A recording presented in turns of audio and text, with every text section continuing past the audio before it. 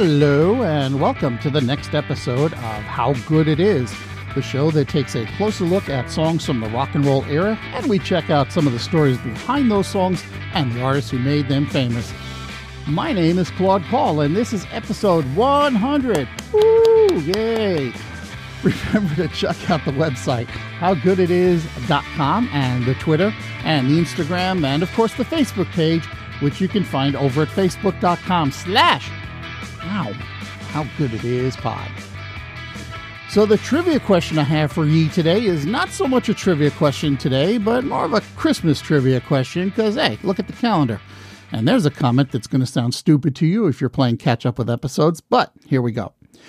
What traditional Christmas tradition, I'll call it a traditional Christmas decoration, is actually a parasitic plant? Think about that for a bit, and I'll have an answer for you later on in the show. Christmas, Baby Please Come Home is my second favorite Christmas song and my favorite of the modern era. I think I like it because of its deceptiveness. It's got a very joyous feel to it, but at heart, it's the plaintive meditations of someone who's alone at Christmas because their significant other is away somewhere. It might even be a post-breakup song, but I'm not really reading it that way.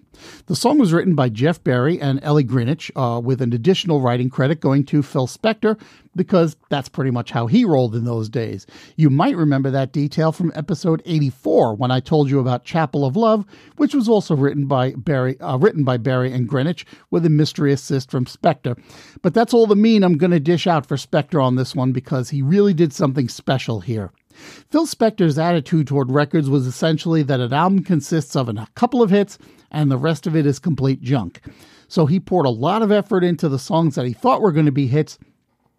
And I won't say he slacked off exactly on the other tracks, but there's certainly a difference in the overall sound. But when Spector decided in 1963 to put together a Christmas album, he really gave it his all, paying tremendous attention to each track, and he used pretty much his entire stable of artists at that time to make the album.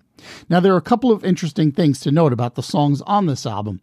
First, of the 13 songs that appear, all but 2 of them are secular songs. Only Silent Night and the Bells of St. Mary are in any way religious. And the other thing is that Baby Please Come Home is the only original track on the album. Now, I couldn't ascertain why that was the case, but anyway, Barry and Greenwich demoed the song over the phone to Darlene Love, and she was all in. The recording sessions for the album took place in September and October of 1963. So this was a blazing fast album project, especially for Phil Spector. The bad news comes in the timing of the album's release. It came out on November 22nd in 1963. That's the same day that President John F. Kennedy was assassinated. So it wasn't the monster hit they'd anticipated, and it wound up being the 13th most popular Christmas album that season, according to Billboard magazine. Incidentally, if you buy the album nowadays, it's titled A Christmas Gift from Phil Spector, but that's actually the third title the album had. When it was first released that fateful day in 1963, the title was A Christmas Gift from Phillies Records, which was the name of Spector's label. When the album was reissued by Apple Records in 1972, it was called Phil Spector's Christmas Album, and it featured a photo of Phil Spector wearing a Santa suit and a button reading Back to Mono, which was kind of ironic considering that the next release of the album on Warner Brothers a year or two later used the same cover and was issued in a manufactured stereo format.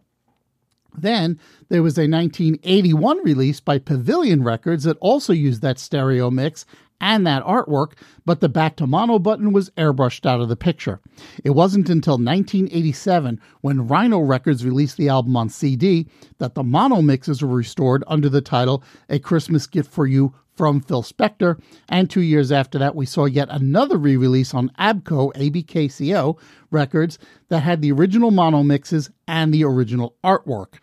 Nowadays you can still find it under the From Phillies Records title here and there, but that's mostly in Europe and Japan, and it's usually various reissues.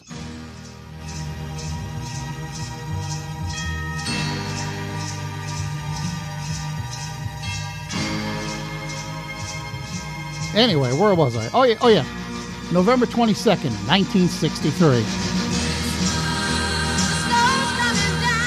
So the release date was bad luck for the album, but it was also the release date for Baby Please Come Home, so it was bad luck for Darlene Love as well. Now Spector, still hoping to make a few bucks off of this composition, remember it was the only original song on that album, had some new lyrics written to remove the Christmas references, and he had Darlene Love re-record the song as Johnny Please Come Home. But that version didn't see the light of day until 1976 when it appeared on a compilation album. Spector took another shot at releasing Baby Please Come Home in 1964, but again it didn't chart. And that would have been pretty much the end of it, but people have a way of rediscovering the old stuff and dusting it off, as we learned only a couple of episodes ago when we talked about Louis Armstrong. But before I move on, let me back up to the recording of the song itself, because there is some high-powered talent going on here. First, you have the Wrecking Crew playing a lot of the instruments, so you're talking about Hal Blaine on drums, Tommy Tedesco playing guitar. You're also looking at Leon Russell on piano. That's Steve Douglas on the saxophone, and what was then a little-known couple by the name of Sonny and Cher on the record. Sonny Bono was handling some of the percussion, and Cher was one of the backup singers.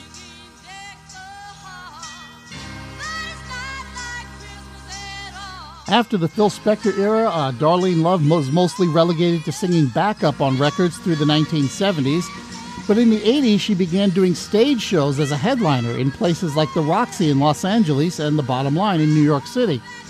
This also led to acting roles on Broadway, and when she played herself in a jukebox musical called Leader of the Pack, well, it was a jukebox musical, but they weren't called that yet. Anyway, it featured songs written by Ellie Greenwich because that's when things started to change. See, Leader of the Pack didn't do so great from a sales standpoint. It only ran for 120 performances, but the show was nominated for a Tony Award, and Love came to the attention of David Letterman, who had never been big on Christmas tunes, but he is a big fan of soul music.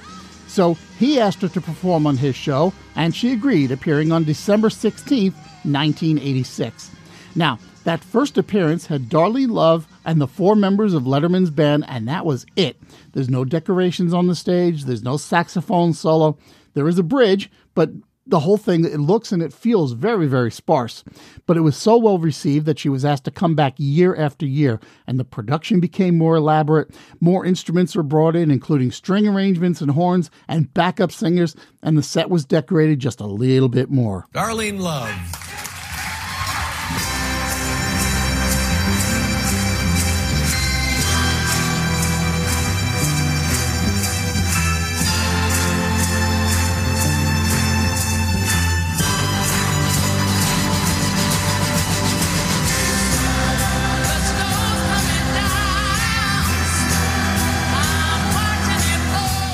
Band member Bruce Kapler, who played the sax solos, would sometimes enter the song in odd ways, including being pulled in on a sleigh, flying in from the ceiling on wires, or appearing in a snow globe. Her appearances were an annual tradition right up until Letterman retired from television in 2014. The only year Darlene Love missed was in 2007, and that was because of the writer's strike, so that year they simply reran the 2006 performance. And it seems to me as the performance became more complex on TV, Paul Schaefer's arrangement got closer and closer to reproducing Spector's wall of sound production values, and I think I see why.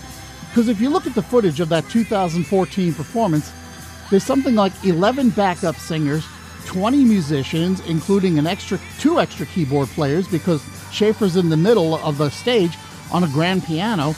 And typically with setups like that, they're using like shotgun mics or parabolic microphones, which look kind of like radar dishes, to pick up the band as a whole.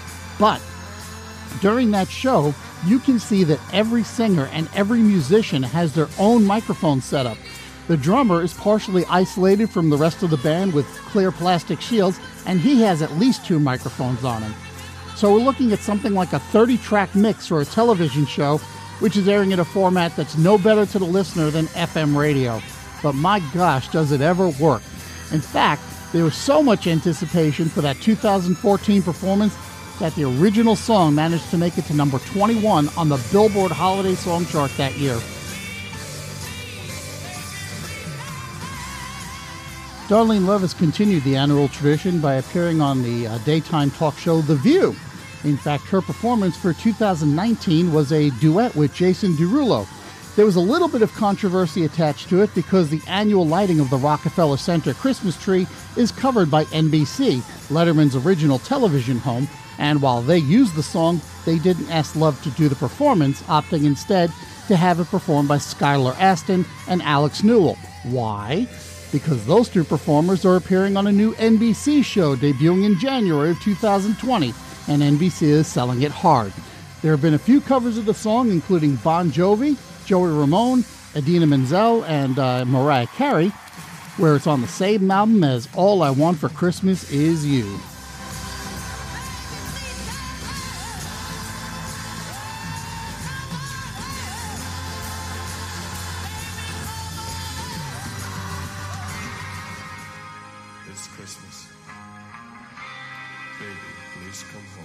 But perhaps the most notable cover, and probably one of the better ones, comes from the band U2, who recorded it in the summer of 1987.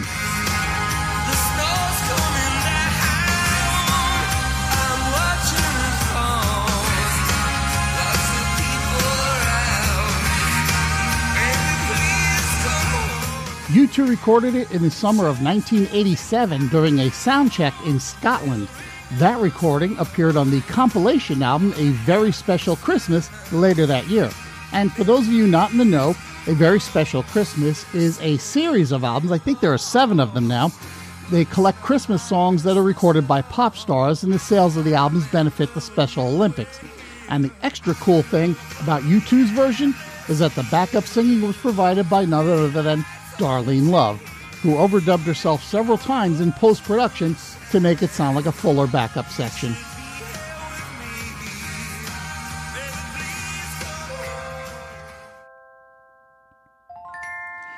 And now it's time to answer today's trivia question. Back on page 2, I asked you what common Christmas decoration is, in reality, a parasitic plant. Well, I hate to be the bearer of bad Christmas tidings, but it's mistletoe. Mistletoe basically attaches itself to a tree and then gets its water and its other nutrients from that tree. As far as its connection with Christmas, well, we can probably give credit to the Roman Saturnalia festival, which was the cover under which early Christians celebrated Christmas. The Romans, well, they would hang mistletoe in doorways in order to protect the house as a symbol of peace, love, and understanding. The tradition of kissing under the mistletoe started in the late 1700s in England, specifically among the servant class. By tradition, a man is allowed to kiss any woman standing under the mistletoe, and that a woman who turns him down would receive bad luck. And, if I might be allowed to bring it back to music, mistletoe first appears in a Christmas song in 1952 in the song I Saw Mommy Kissing Santa Claus.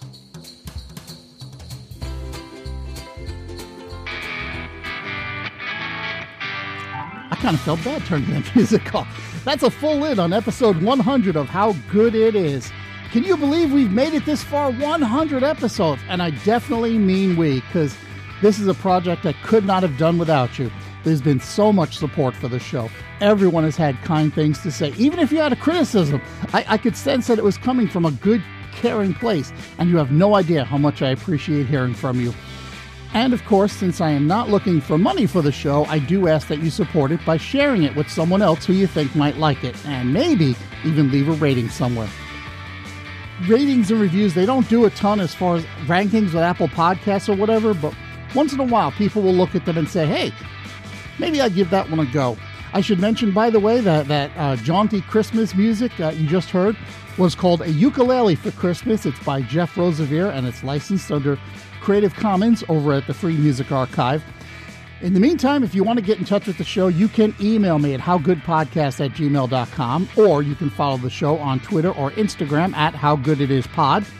You can also visit, like, and follow the show's Facebook page at facebook.com/howgooditispod. Or you can check out the show's website, howgooditis.com, where you might find a few extra bits. Thank you, as usual, to Podcast Republic for featuring the show, and next time around, we're going to find out how good it is when we take a trip into the 90s and look at the song In Bloom. Thanks for listening. I'll talk to you next time.